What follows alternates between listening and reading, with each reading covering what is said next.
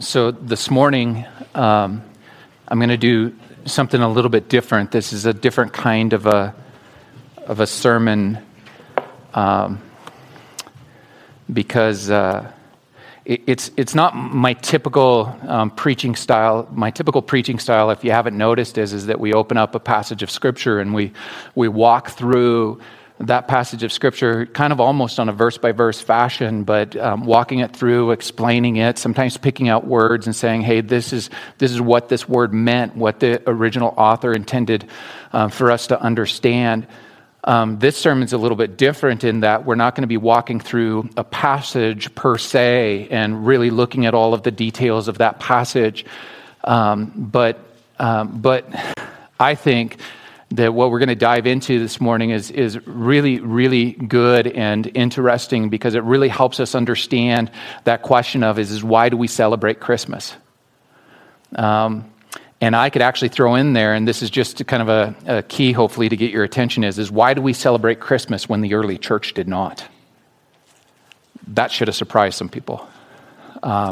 So we'll get into that a little bit here in just a moment. And so I'm going to read a passage out of Luke chapter 2. If you have a Bible, we didn't put this on the screens this morning, but actually it's in Luke chapter 1. One of the things that I want for us to understand, and all Christians really need to understand this, is that the New Testament is firmly rooted in history.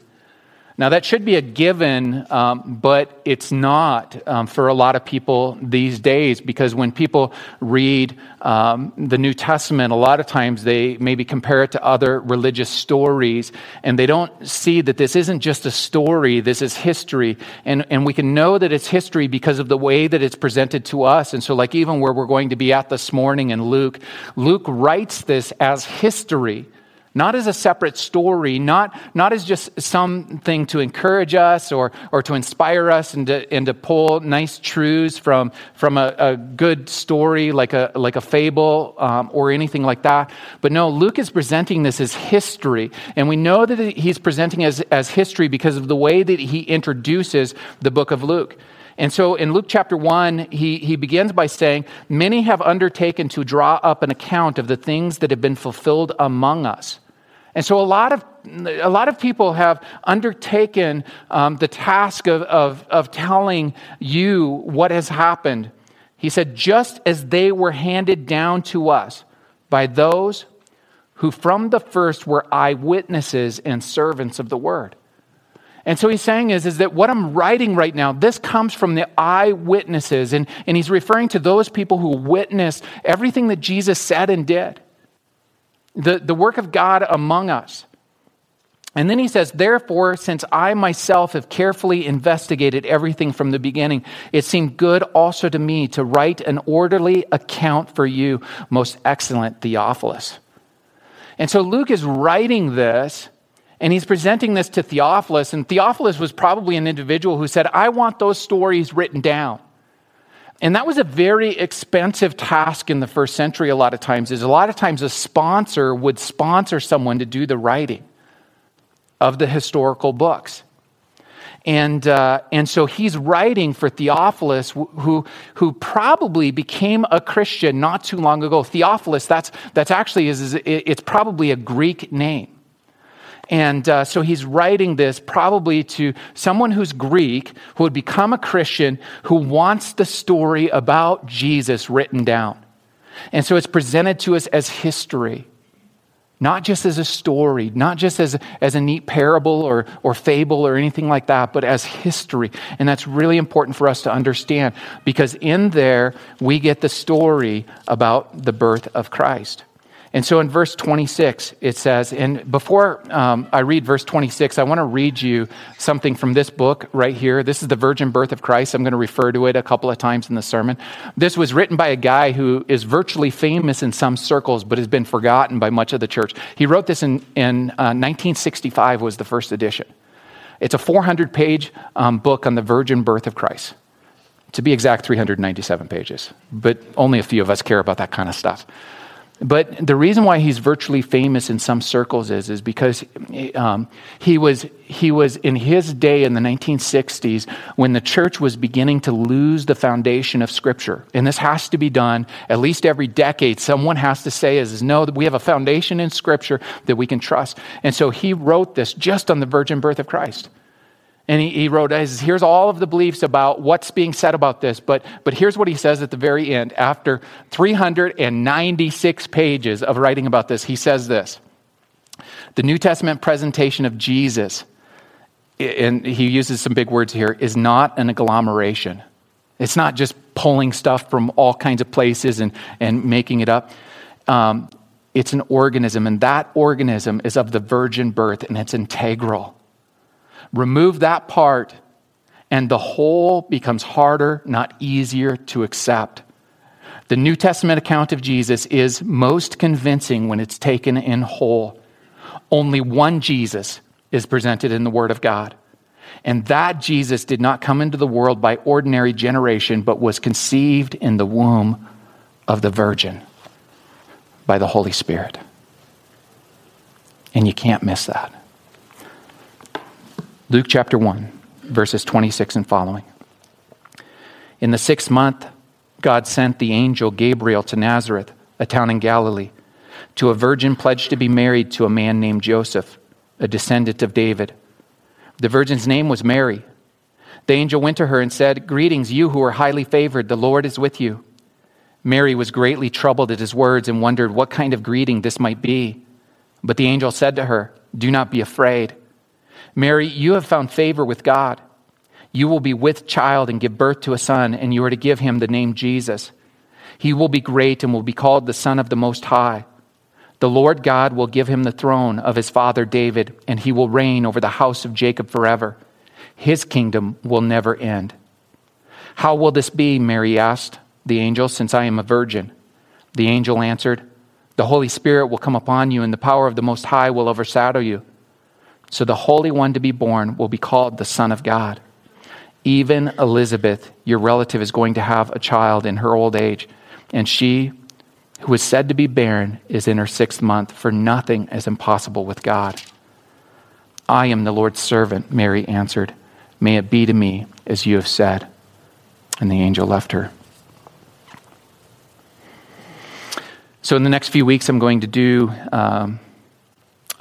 do something that I haven't done before, and I'm actually going to talk about the traditions of Christmas.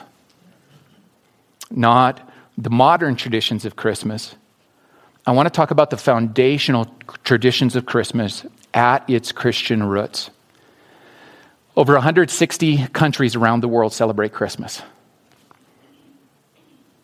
In some countries like Pakistan, it's not a national holiday, but it is a Christian holiday, and Pakistan recognizes it. China does not allow Christmas celebrations. Hong Kong does. We're going to see if that continues.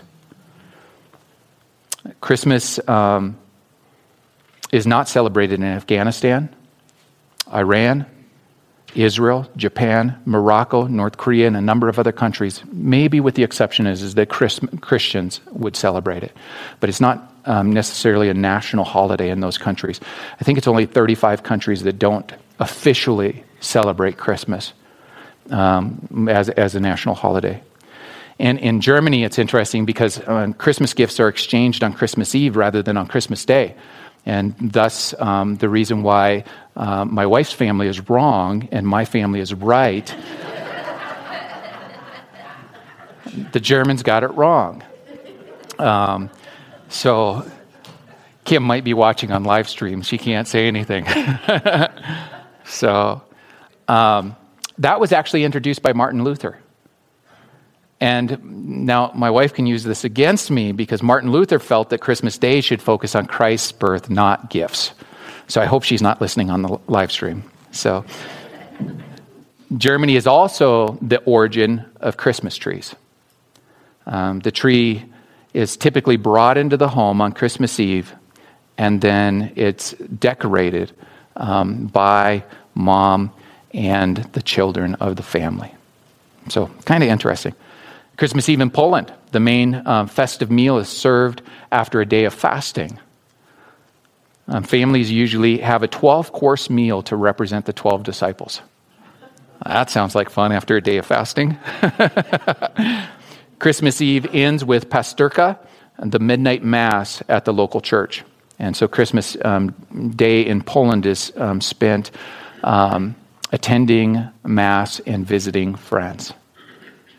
In Russia, Christmas is celebrated on January 7th due to the 13-day difference between the newer Gregorian candle and the older Julian calendar. On New Year's Eve, Grandfather Frost brings presents to the children. Interesting. Christmas is not a national holiday in Japan. There are very few churches and very few Christians in Japan. It's interesting is that our group of churches, we actually have sister churches in Japan. And you can pray for the pastors there because ministry is very, very difficult in Japan. And churches tend to be very small. Christmas is seen as a time to spread happiness in Japan. And many of the traditions of Christmas in Japan have been taken from the West. Now, here's a fun one. Some Christmas gifts are exchanged. Christmas parties are held around Christmas Day. But during the 1970s, an advertising campaign made it popular to eat KFC on Christmas Day. And so in Japan, Kentucky Fried Chicken is the meal of the day. So what does this have to do with the origins of Christmas? We just marked the start of Advent, and at the end of the service, we're going to light the Advent wreath. Advent marks the beginning of the celebration of Christmas birth. Advent means coming. And it helps us to count down the time to Christ coming into the world. It's an important part of the Christmas celebration. In fact, in some ways, we need to recover Advent so that we can truly recover Christmas. We read the birth stories in the New Testament at Christmas time. As Christians, we do that. Not everyone does. We read the passages of Scripture like I read earlier that remind us of the birth of Christ, that it was God-derived, that it's God-ordained, and God-initiated.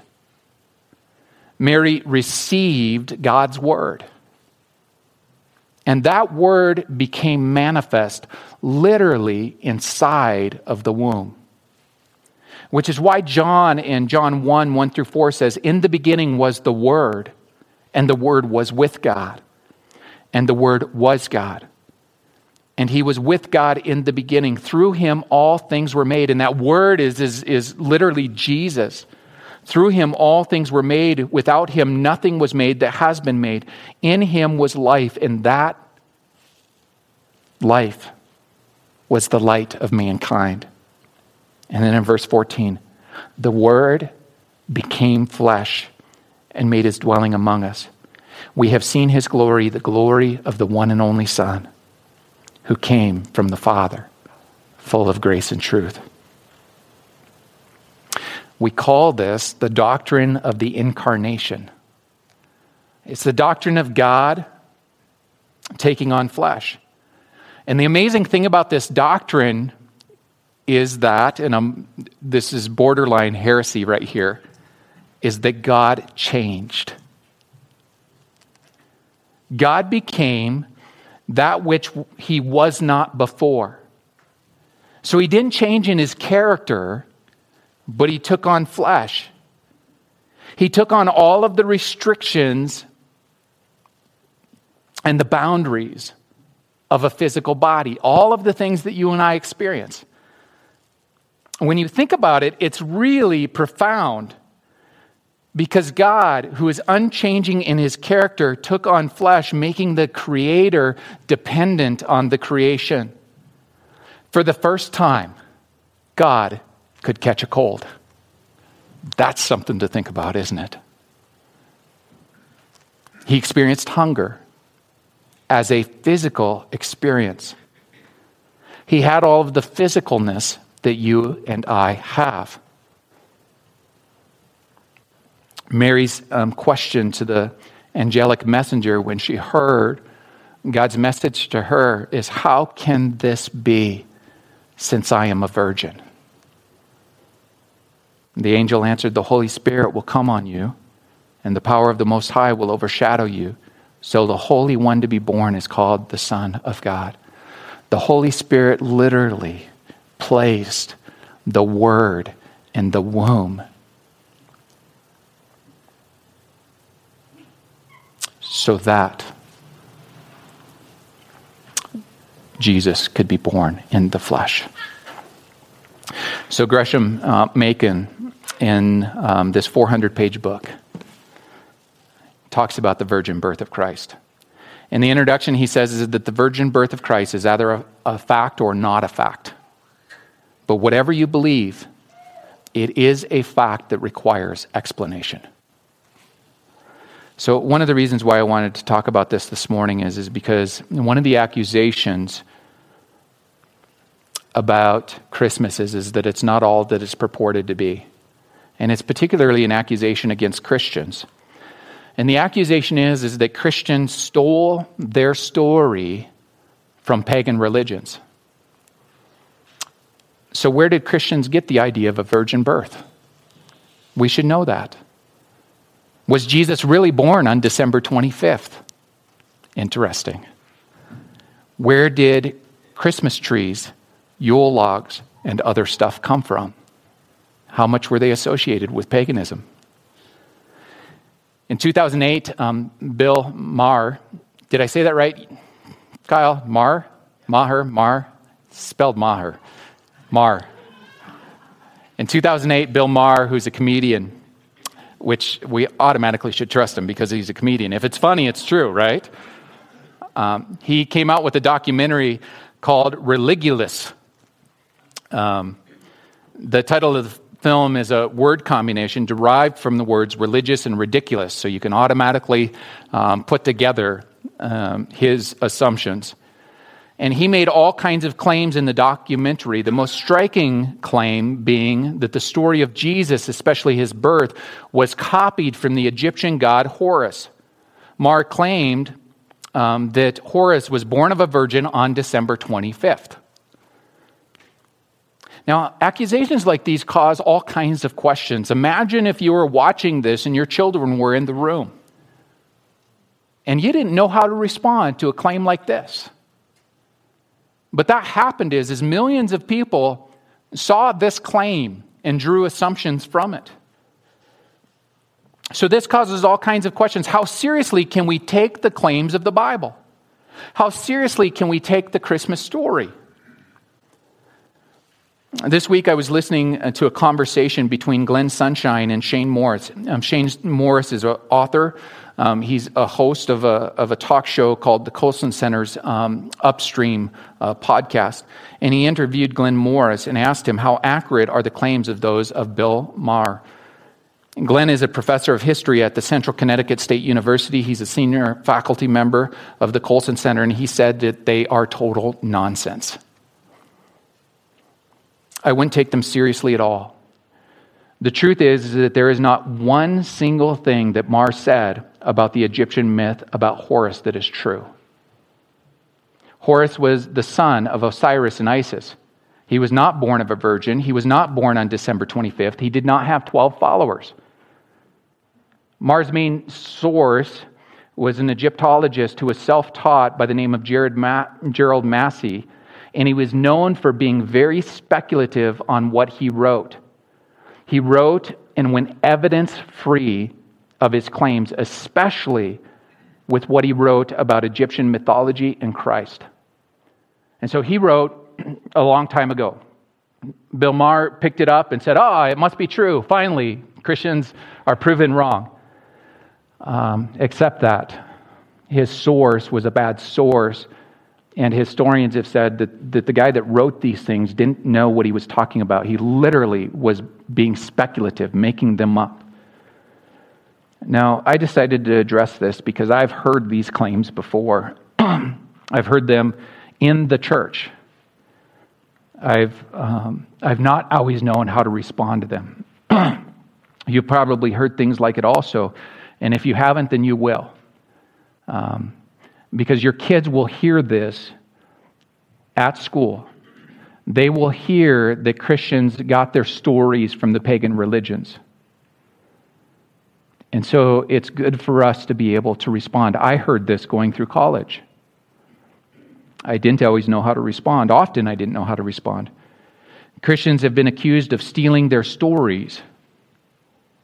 With Bill Maher, it was Horus. The other one that you will hear is the Roman god Mithras. Interestingly, all of the stories about Mithras come to us after the stories that are found in the New Testament. So it's hard to argue that the stories of Mithras, which come after the New Testament, influence the New Testament writers unless you have a time machine. Mithras was not born of a virgin. He was born from a rock. Now, one might be able to argue that the rock was a virgin. But we typically don't make those kinds of associations. Sorry. He did not have 12 disciples. The main story that we have about him is that he fought a monstrous bull. He did not die by crucifixion. He never actually died, so he couldn't be resurrected. The only possible connection is that he ascended into heaven when he was done on earth and took his position among the pantheon of God. But even that part of the myth doesn't connect very well to the story of Christ. People make these kinds of claims. There are claims about Krishna, the Indian deity, that Jesus went to Tibet and he studied Tibetan Buddhism. Now remember, though, that Tibetan Buddhism didn't exist at the time of the New Testament writings. And the real account of Christ's birth is found in the Gospels. It's in the New Testament.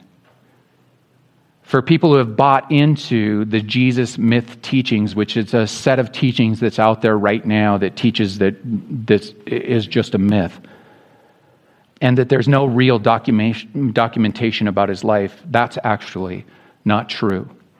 Because if you're going to use those standards where you throw out the New Testament, then you have to actually throw out all of the ancient documents of the world.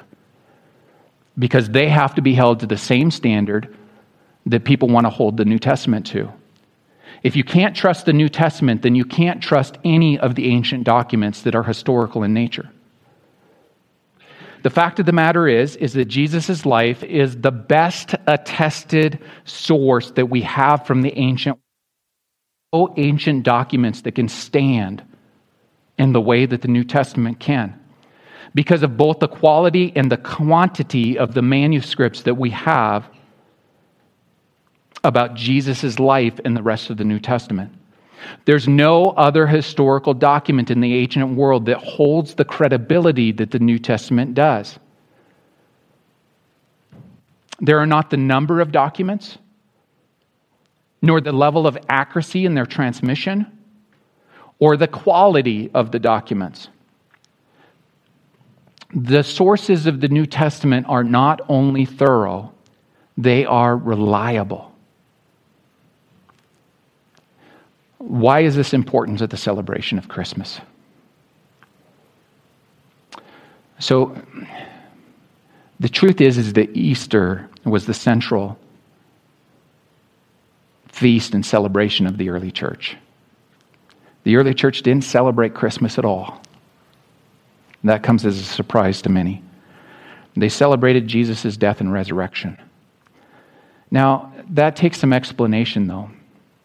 The early church did not celebrate birthdays at all. That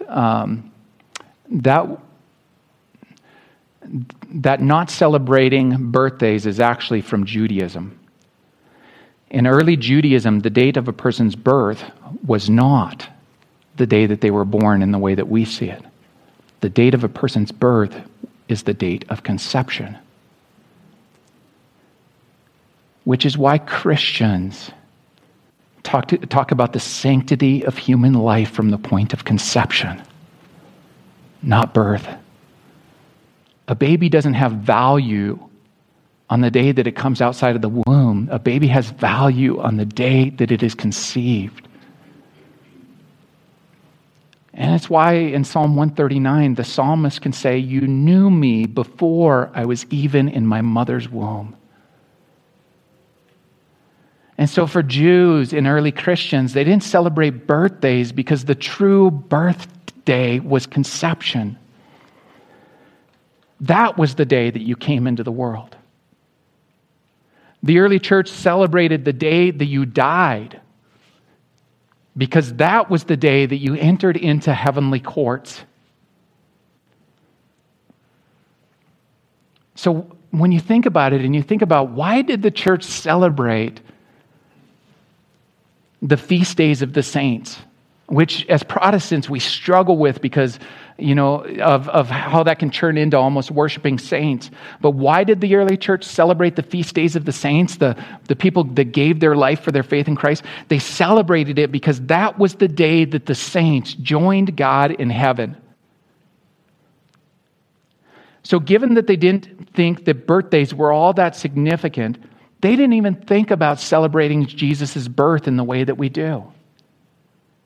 It was around 200 AD that people began to try to settle on the date of Jesus' birth.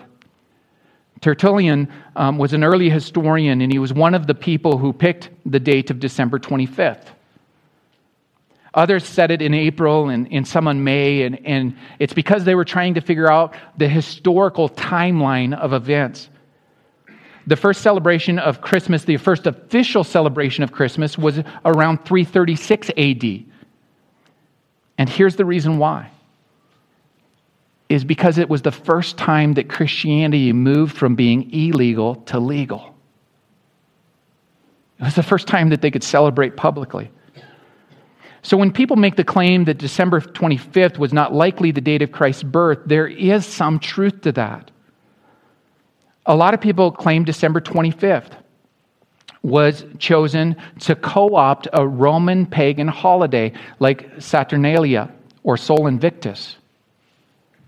That idea actually comes from the 9th century, so 1,000 years after the New Testament writings. The first time that we get any teaching that the date of Christmas was chosen to co-opt a pagan holiday was 1,000 years later. And so the modern teaching that it's about co-opting pagan religions, that's probably not accurate. And I can't go into all of the data because there's a ton of historical data about this. But when you look at the historical circumstances, it's really hard to argue that Christians co-opted Sol Invictus. Saturnalia is an older festival. And it's possible that Christmas was set up in competition with it, except that when you read the early church fathers, and when you read what they think about the birth of Christ, you find that it actually has nothing to do with paganism, but it has to do with Judaism and the Jewish concept of birth.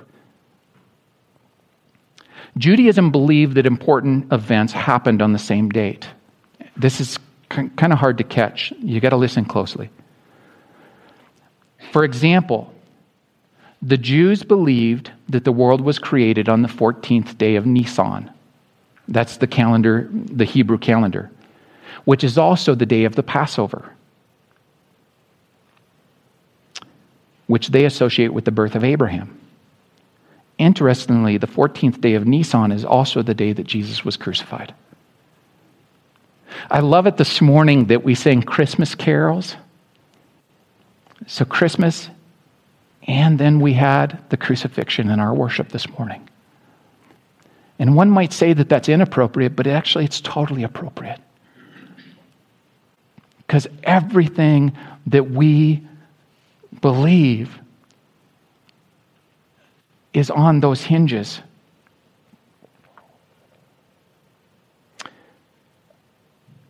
If Jesus was crucified on that date, which is totally historical, then the assumption is that he left the world on the same day that he entered the world.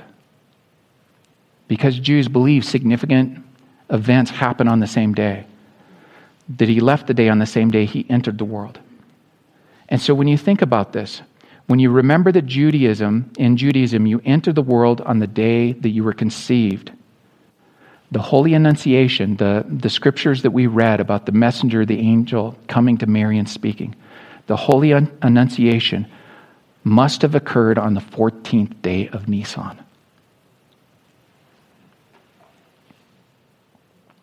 Once you've got that, and since the Passover is connected to the spring equinox, you add to that date 9 months. And then you're very near the winter solstice. And when you convert from the Hebrew calendar to the Julian calendar, you come up with the date of December 25th. In the Eastern Church, now here's where it gets complicated. Some people converted the calendar in a different way. And so in the Eastern Church, it's the 6th of April. That's why the Eastern Church has a different date, because it's all on how you convert the calendars. In the Western Church and in some parts of the Eastern Church, it's December 25th. In a few areas, it's January 6th, Russia, because of the conversion to the Gregorian calendar. And so January 6th is what we know as Epiphany, is celebrated as the birth date of Christ in places like Russia, which we celebrate as the arrival of the Magi, which is celebrated also on the date of Jesus' baptism.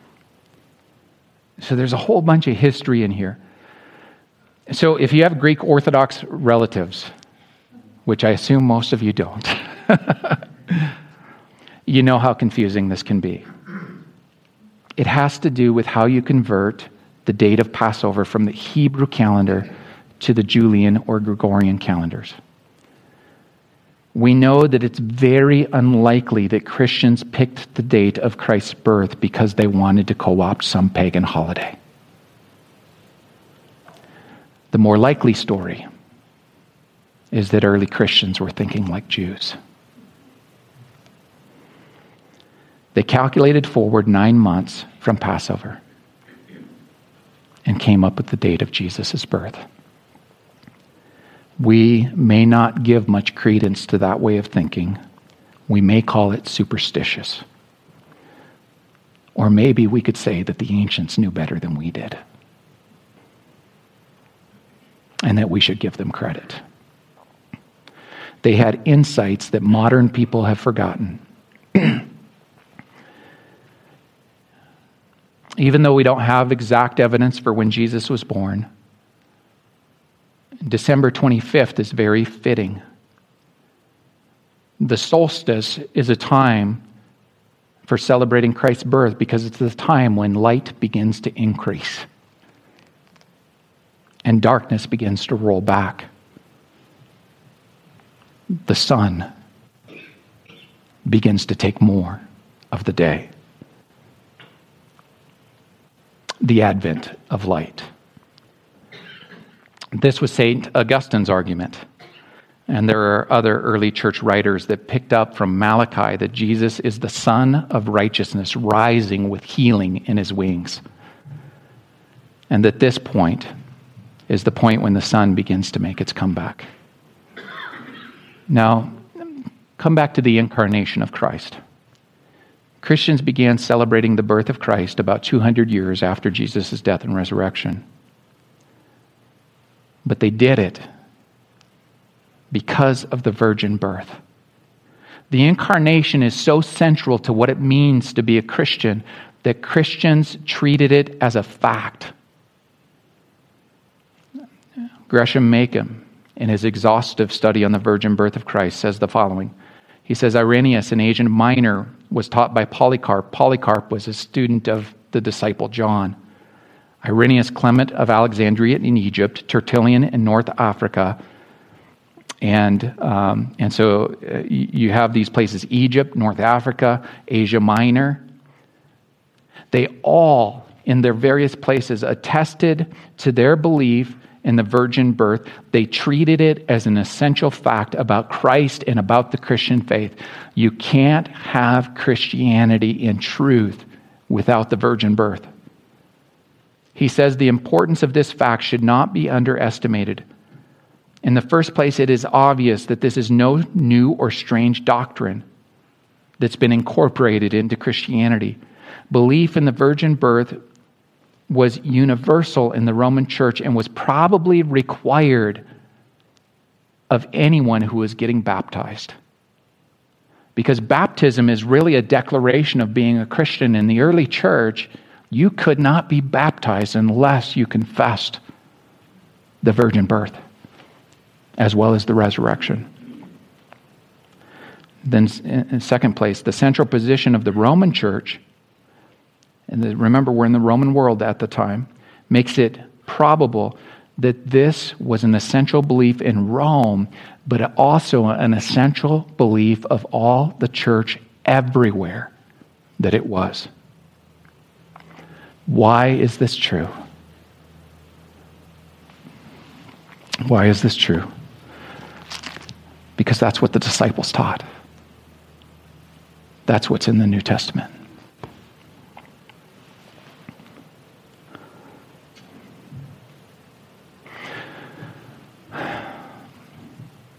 As we celebrate the coming of Christ, it's important for us to hold all of God's truth, both in our mind and in our heart. As we celebrate Jesus' coming, we recognize the brokenness of our world and that he comes into the brokenness. He's not a far off and distant God. He is the God who comes, who takes upon himself flesh, who lives the perfect life that we can't live.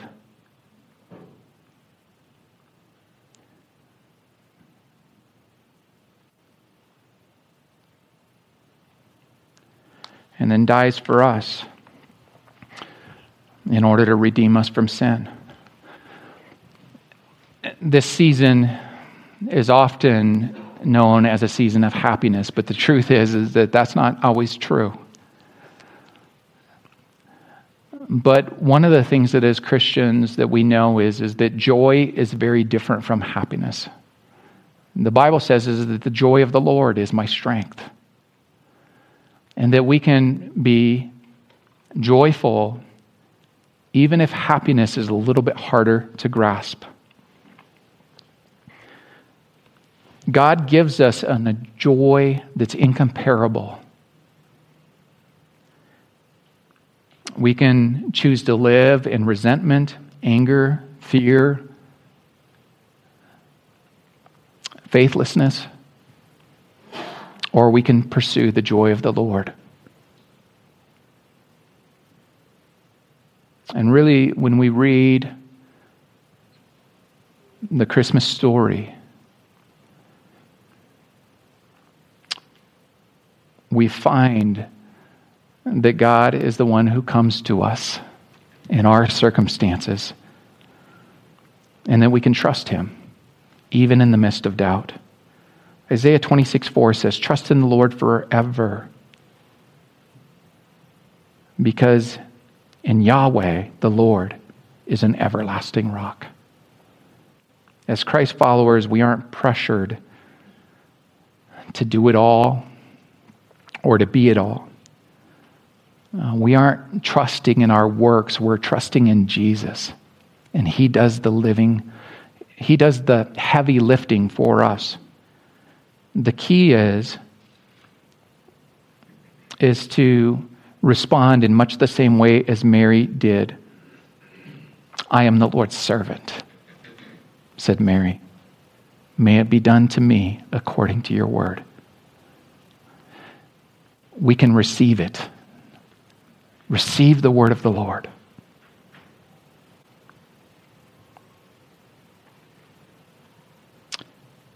We can also celebrate it, even in the midst of the crazy things going on. The first thing that the angels said to mortals, "Fear not. Fear not." God will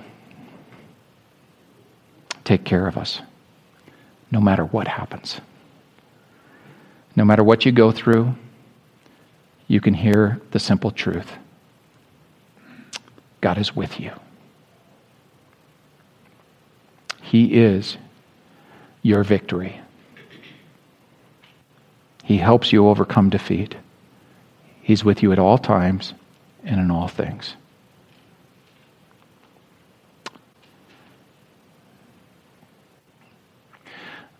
I'm going to end this way. I'm not as confident as what Kyle thinks I should be. What if we were to sing, "Come Let Us Adore Him," just a cappella? I'm going to need your help.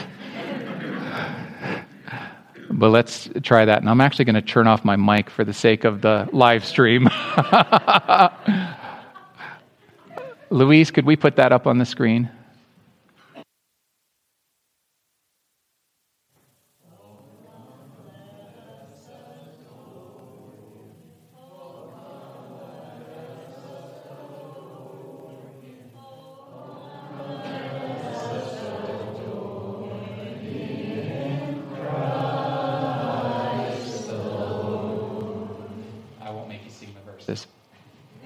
But it's an appropriate way to end.